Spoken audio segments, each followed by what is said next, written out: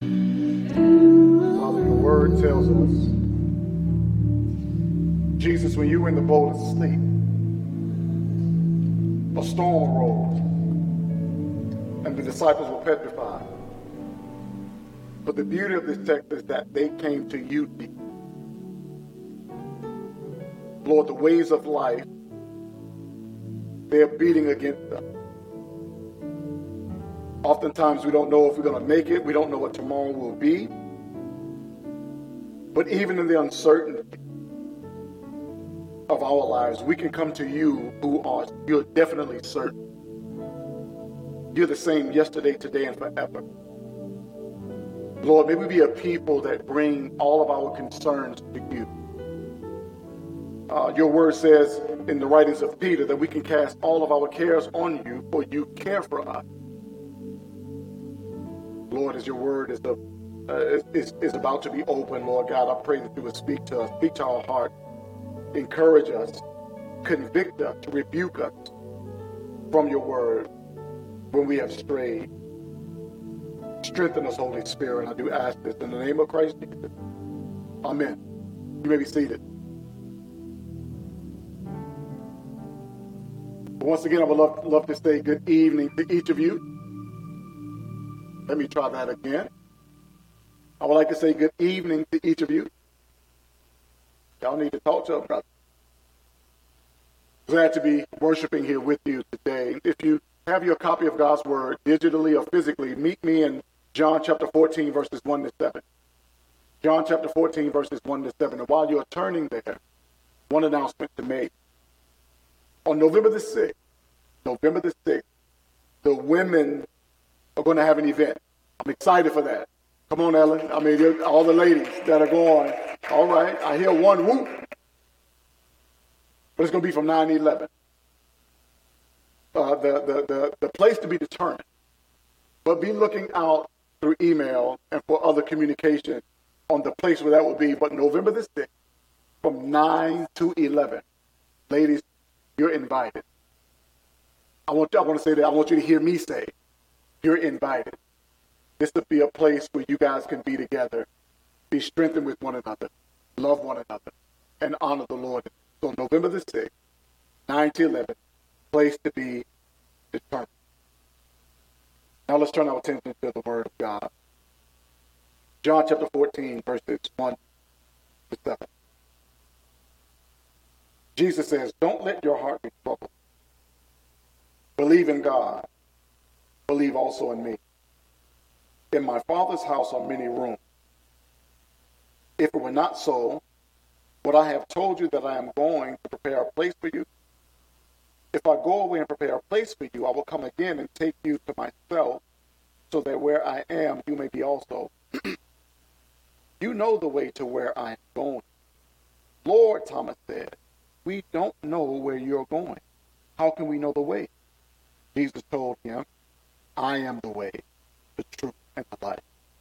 No one comes to the Father except through me. If you know me, you will also know my Father. From now on, you do know him and have seen him. Oprah Winfrey, in 2015, she created a series called Belief. And if you followed her, you know that she believes that no one religion on this planet has a direct beeline to God, that all religions are valid. As a matter of fact, early on in a talk show, if you go back, I think it's in the 80s, there was a big debate that took place because she said, in essence, that Jesus can't be the only way, that every religion on this, if people never hear about Jesus, how can they be hindered from getting to the Father? So she creates this series believing that of all the 7 billion people on the planet searching for connection, redemption, and meaning, it can't be possible that with all of these people on the planet that Jesus is the only way. That there are sincere people that if they just do good, love neighbor, pray to whoever they think God is, then they are accepted as well, and they would be in heaven. The problem with this is that the scriptures don't tell us that. The scriptures do not say that any way is valid to get to the Father. Jesus says in our text this morning, he says, I am the way. He does not say, I am a way. He says, I am the way, the truth, and the life. No one comes to the Father except through me. This claim is exclusive. Jesus does not give us alternatives. He does not give us options. But we live in a time where we love alternatives and options. Am I right? You go to the grocery store. You don't go to the cereal aisle and there's only one cereal brand. No, there are hundreds of options. A smorgasbord and you choose, right? If you're buying a house, every house does not look the same. Like, we can go and make choices and we got options. Now, if you know me, and my wife can attest to this, I don't like a bunch of options. If you give me too many options, I am overwhelmed. Give me about 3. I'm good. Don't give me 10, 20, and 30 options. Some of you may thrive on having hundreds of options. That's not me. There's nothing wrong with options when you want to choose a house, when you want to choose a school, when you want to go to the grocery store. There's nothing wrong with options, but when it comes to faith in God, there is only one option. If we had a test, you don't have an A, B, C, and D. You have A, and all of them have Jesus Christ. That's it. Isaiah 44 verses 6-8 says, this is what the Lord, the King of Israel and its Redeemer, the Lord of armies, says. I am the first and I am the last. There is no God but me. Who like me can announce the future? Let him say so and make a case before me, since I have established an ancient people. Let these gods declare the coming things and what will take place. Don't be startled or afraid. Have I not told you and declared it long ago? You are my witnesses. Is there any God but me? There is no other rock. I don't know any. If you're visiting with us for the first time, we have been in this series looking at 7 Jesus' I am statement. And today we're looking at the 6th of his I am statements. Again, Jesus says here, I am the way, the truth, and the life. Jesus, when he says I am, he is claiming to be God. He is claiming to be God. It goes back to what God said to Moses in Exodus chapter 3, verse 14. God goes to Moses and he says, go get my people. Moses says, cool. Well, he doesn't say cool, but he says, okay, who should I tell them sent me? God says, tell them I am who I am. See, we're looking at Jesus' I am statements because in his statements, in these statements, we learn more of who he is. Salvation only comes through Jesus. There is no other alternative. We don't have an option when it comes to salvation. We can't choose the way we want to live and think that God would accept our way of thinking apart from our way of living apart from the Lord Jesus Christ. There is nothing we could do on our own to inherit eternal life. Have you tried to earn your way? Have you tried to do something that says, I know God is going to accept me because of this? There's nothing you and I can do to inherit eternal life. Nothing. Therefore, our main point or our central thought for the text today is this. And it's very simple. There is only one way to the Father. And it's through Jesus. There is only one way to the Father. And it's through Jesus. Again, we have many religions in the world. And I know some of you in here have traveled the planet. You've seen other countries and you know this is true. There are so many religions in our world. And these religions, they express what it means to be accepted by God. Now, I'm not going to do an exhaustive study of all of the religions, but I can tell you this.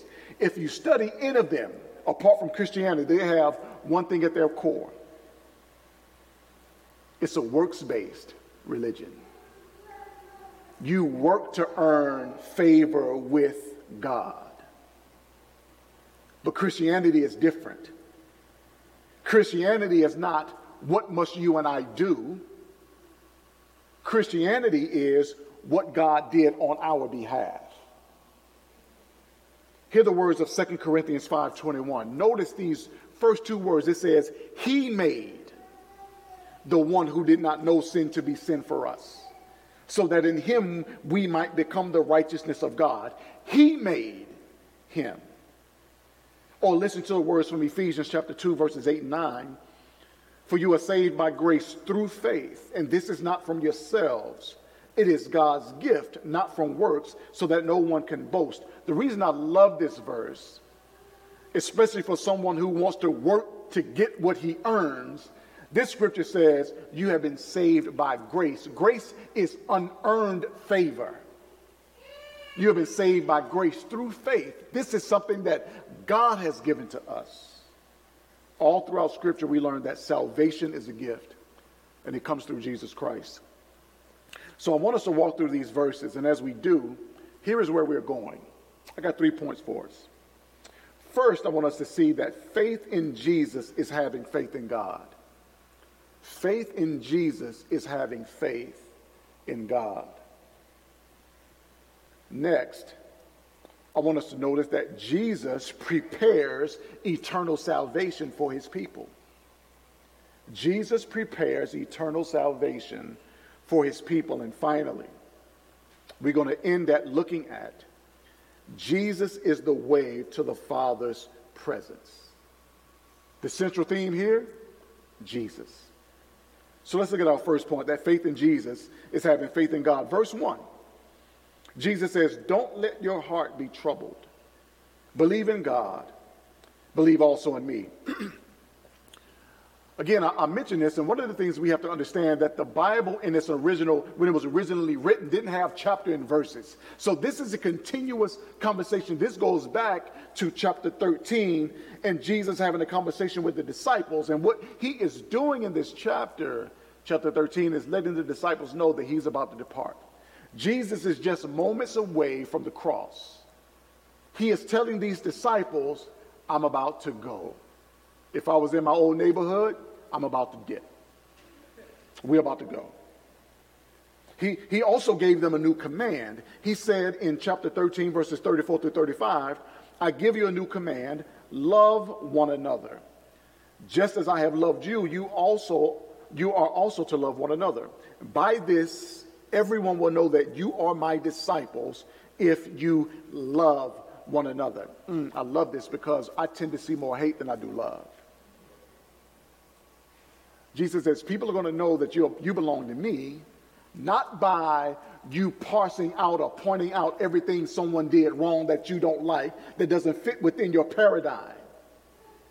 They're going to know that we are his disciples by how we love one another. People who are not even in our ethnic group. Can we love people who are not like us? Jesus also told the disciples that, look, you can't go with me on this leg of the journey. Where I'm going, you can't go right now. Imagine being with someone for 3 years, every day, all day. And you're kicking it with them, you're crying with them, you're laughing with them, you're talking with them, you're seeing everything. And then the person that you have been following says, you know what, now we're about to split. How would you feel? How would you feel? This is what the disciples felt. Because they just wanted to be with Jesus. They wanted to continue to be with him because Luke 6:40 says, a pupil is not above his teacher, but when he is fully trained, he will be like his teacher. They wanted to spend all the time that they could with Jesus because they want to be like him. But now Jesus says, I'm about to go. He was leaving them, and they couldn't follow, but they would follow later. At the beginning of verse 1, Jesus said to all of the disciples, not just to Peter, he said to all of the disciples, don't let your heart be troubled. You see, when Jesus told them that he was about to leave and depart, this disturbed them. This bothered them to their core. That's why Jesus says, don't let your heart be troubled.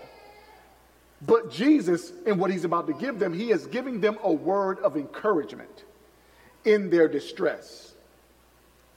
We're like the disciples, y'all, I believe. Because when we look at the signs of the times, I don't know about you, but I get disturbed.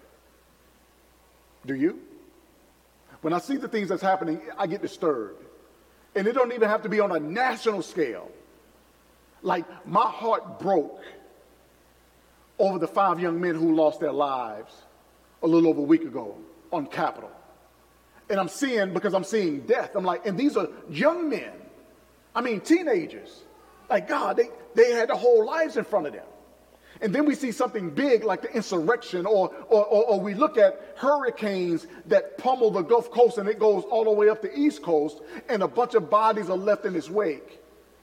We see places having earthquakes, and years ago there was a tsunami. Like, we see these things and we get disturbed by that. But not just what's happening on the outside of us, but we also get disturbed when we look at our own sins and failures. I look in me and I see me and it bothers me. We all struggle with our thinking, our feelings, and our decisions. We all do. But the word and work of Jesus is the perfect remedy to all of this. The word and work of Jesus is the remedy. Like the disciples, you and I don't have to fear. We don't have to fear. Jesus then tells the disciples, he says, believe in God, believe also in me. Jesus and the Father are linked as the supreme object of faith. This means that you and I are called to believe the very words of Jesus, because they are the words of God. We ought to believe that Jesus and his word, we ought to believe Jesus and his word because he is sent by God and he speaks the very words of God. Jesus says, believe in God, believe also in me. He is the standard. He is the standard. If you go to England, people in England they may be prim and proper. Right? You may go to London and you maybe see a man in a three-piece suit. Do people still wear three-piece suits? Three-piece suit with something that looked like a stopwatch with a chain on it. And it's their clock. And you may see someone walking down, maybe a man walking down, and he pulls out this stopwatch or this clock, and he's looking at his clock, but then he looks up. He looks up, and then he may look back at his watch and adjust his watch. What is he doing?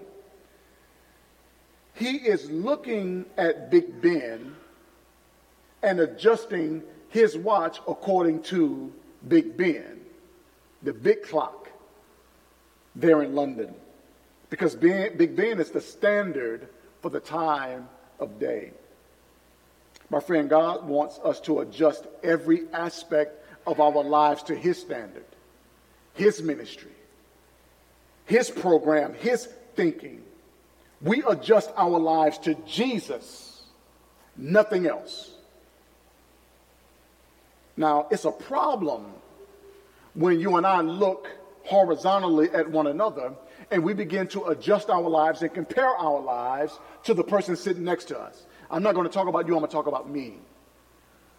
As a pastor church planner, I see other guys that have planted churches and I look at them and I compare where they were or where they are now and where I am. I'm using them as the standard, and that's a faulty standard. Not that their ministries are bad, but it's not them doing the work. God didn't call me to have something big or be successful like such and such. He just called me to be faithful where I'm at. But he's called you to do the same thing. It's easy for us to look horizontally and look at what she or he has or what they are doing and think, I'm supposed to have that. When our lives should be rigged according to the standard of the Lord Jesus Christ. Jesus is the standard that God set for us. When we're not looking at Jesus, we are not looking at the right standard. Jesus said, believe in God. Believe also in me. Secondly, Jesus prepares eternal salvation for his people. In verses 2 and 3, it says, Jesus says, in my Father's house are many rooms. If it were not so, would I have told you that I am going to prepare a place for you?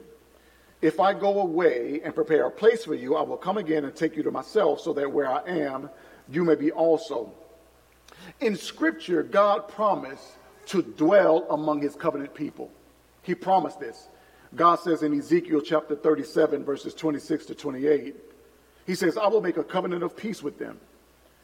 It will be a permanent covenant with them. I will establish and multiply them and will set my sanctuary among them forever. My dwelling place will be with them. I will be their God, and they will be my people. When my sanctuary is among them forever, the nations will know that I, the Lord, sanctify Israel. So when we look at the text, what does it mean that Jesus is going to prepare a place for us and that there are many rooms? Now, maybe you're like me when you were younger. When I was younger, I was at a church that only used the King James Version. And in this version of the Bible, it said many mansions. What did you think when you read that? I'm going to tell you what I thought. When I go to heaven, I'm going to have a mansion like MTV Cribs. That's what I thought. Don't put me out there. I know some of y'all thought the same thing. That we're going to have a mansion like MTV Cribs. But this is not what Jesus is talking about. This is not. Jesus is not talking about something physical that you and I are going to have, some place to stay. He is also not pointing his people to a future eschatology. Eschatology just speaks of end times. He's not talking about what's going to happen in the future. He gave these words and applied them to realized eschatology. What's happening right now in our relationship with Jesus. The emphasis is on present dwelling. Present dwelling. His going, based on what he told the disciples in John chapter 13, is to death. He is going to die. The word for I am going is the Greek word peruamai, and this is pointing to the fact that he is going to die. He was going to the Father by death, and the preparation then was completed on the cross. Jesus' return to the Father is how the place is prepared. His return to the Father. And he made it plain where he was going. Verses 6 and 7 says, Jesus says, I am going to the Father. He's going back to his Father. He also says that the disciples will end up in the same place by coming through Jesus. They're going to end up with him. After his glorification is complete, he will come to them. Just notice the text. Manifest himself to them and impart the Spirit so that they may continue in his presence. In Acts chapter 2, what happened? They received the Spirit. When the Spirit lives in us, he is always with us. We're talking about present dwelling, not something in the future, even though there is a future aspect. This is the only coming and dwelling place that this chapter as a whole speaks of. If you're in Christ, you and I have eternal salvation because of Jesus. We have eternal, that's forever. We have eternal salvation because of Jesus. On one side, salvation is fully present, like we are saved now. On the other side, salvation is fully future because Jesus, who is the content of salvation, is present now as the object of faith and future as the object of hope. In Christ, my friends, we have been saved, past tense. We have been saved. We are being saved right now, Romans 8:29. Those whom he foreknew, he predestined to be conformed to the image of his Son, that he might be the firstborn among many brothers and sisters. We are being saved right now, and we will be saved. Past, present, and future. Jesus went to the cross and the grave to prepare salvation for you and I. He then rose from the grave so that he might prepare eternal life for us. He says, so that where I am, you may be also. For us to be prepared for that prepared place, Right now, we must grow in the grace and the knowledge of the Lord Jesus Christ. Finally, Jesus is the way to the Father's presence. Verses 6 and 7. Jesus told him, I am the way, the truth, and the life. No one comes to the Father except through me. If you know me, you will also know my Father. From now on, you do know him and have seen him. When Jesus when he told the disciples that they knew where he was going, he alludes to the previous announcements of his death. He did not hide this from them.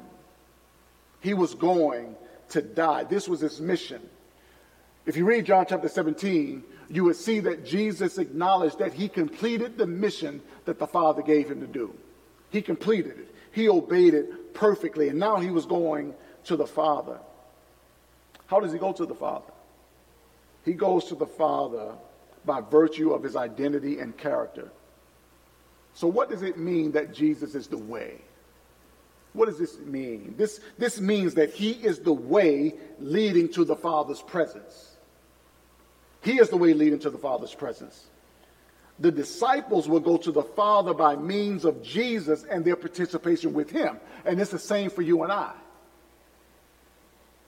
The way is not merely ethical. It's not merely a bunch of do's and don'ts. The way is Christological. It is centered on Jesus. Jesus doesn't merely show us the way or show us how we ought to live like a signpost to go here, go that way. No. Jesus is the very conduit. He's the channel. He's the way by which we get to the Father. Similarly to the way that he is the door to the sheep pen. He's the only adequate way to God. Truth and life merely clarify the way. God's ways are truth and life. Proverbs chapter 3 verses 1 and 2 states, my son, don't forget my teaching, but let your heart keep my commands, for they will bring you many days, a full life, and well-being. As God revealed his glory to Moses in Exodus chapters 33 and 34, where we see that God is full of grace and truth, he revealed his glory in Jesus to the disciples. And Jesus' mission was to announce a more glorious covenant than the one Moses announced. What John shows us is that God's character is revealed in Jesus. He is the way. To know what God is like, look to Jesus. Look to Jesus. He is the way to the Father because he reveals the Father's very character. He is both the way to the Father and the Father's exact representation. Hebrews chapter 1 verse 3 says this, the Son is the radiance of God's glory and the exact expression of his nature. To reject the Father's image, the Son is to reject the Father. To accept the Son is to accept the Father.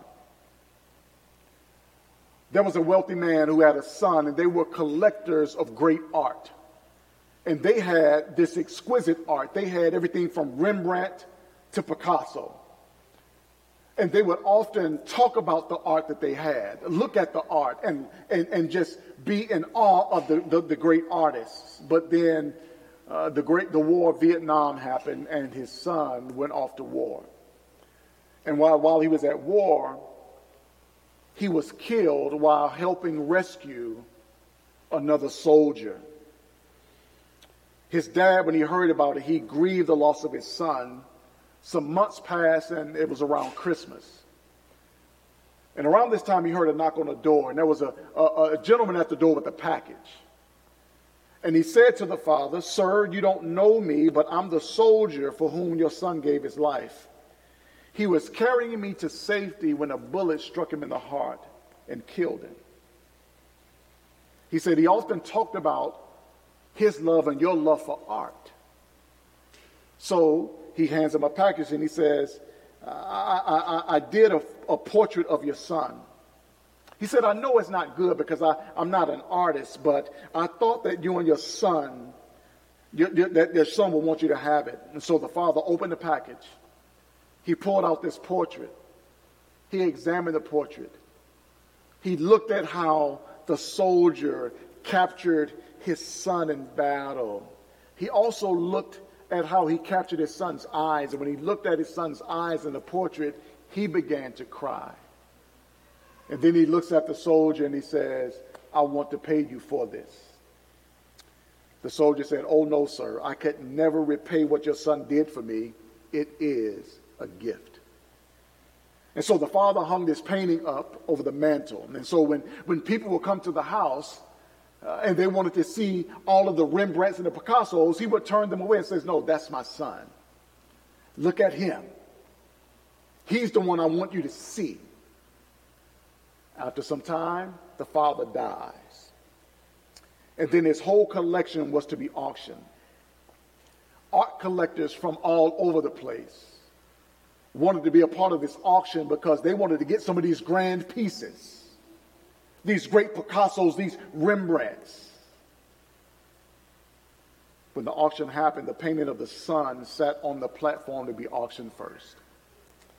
And so the auctioneer pounded his gavel and said, who will start the bidding for the son? Everyone was quiet because we don't want the painting of the son. We want the Rembrandts and the Picassos. And a voice came from the back and says, we want to see the Van Goghs and the Rembrandts. Skip this one. But the auctioneer said, who will start the bidding? Will someone bid $100 for the photo of the son? Finally, a voice in the back says, I'll give you $10 for the painting. The man who said, I'll give you $10 was the gardener of the man and the son. And so the auctioneer said, okay, we got a bid for $10. Who will give us 20? There was silence. And then somebody said, man, just give him the painting for 10. Let's get rid of this photo. We got to get to the Rembrandts. We got to get to the Van Goghs. We don't care about the painting of the son. And so the auctioneer pounded his gavel and said, sold for $10. Then a man shouted, now it's time for us to get to the real auction. But the auctioneer laid down his gavel. He laid down his gavel, and someone said, what about the paintings? But the auctioneer said, I'm sorry. When I was told to conduct this auction, it was a secret stipulation. I couldn't reveal it until this time. Only the painting of the son was to be auctioned. Whoever bought the painting would inherit the entire estate, including the art collection. The one who took the son gets everything.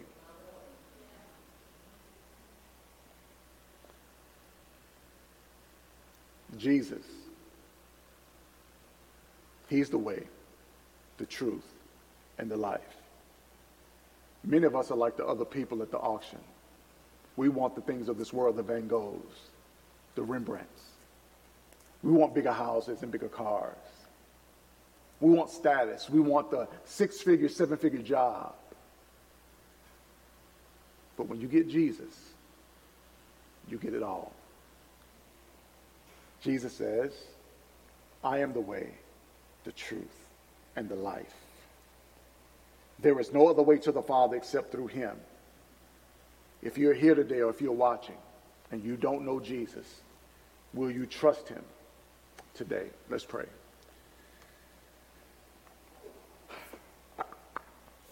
Jesus, I thank you that you're the way, the truth, and the life, because the ways of this world lead to nowhere. As a matter of fact, they lead to destruction.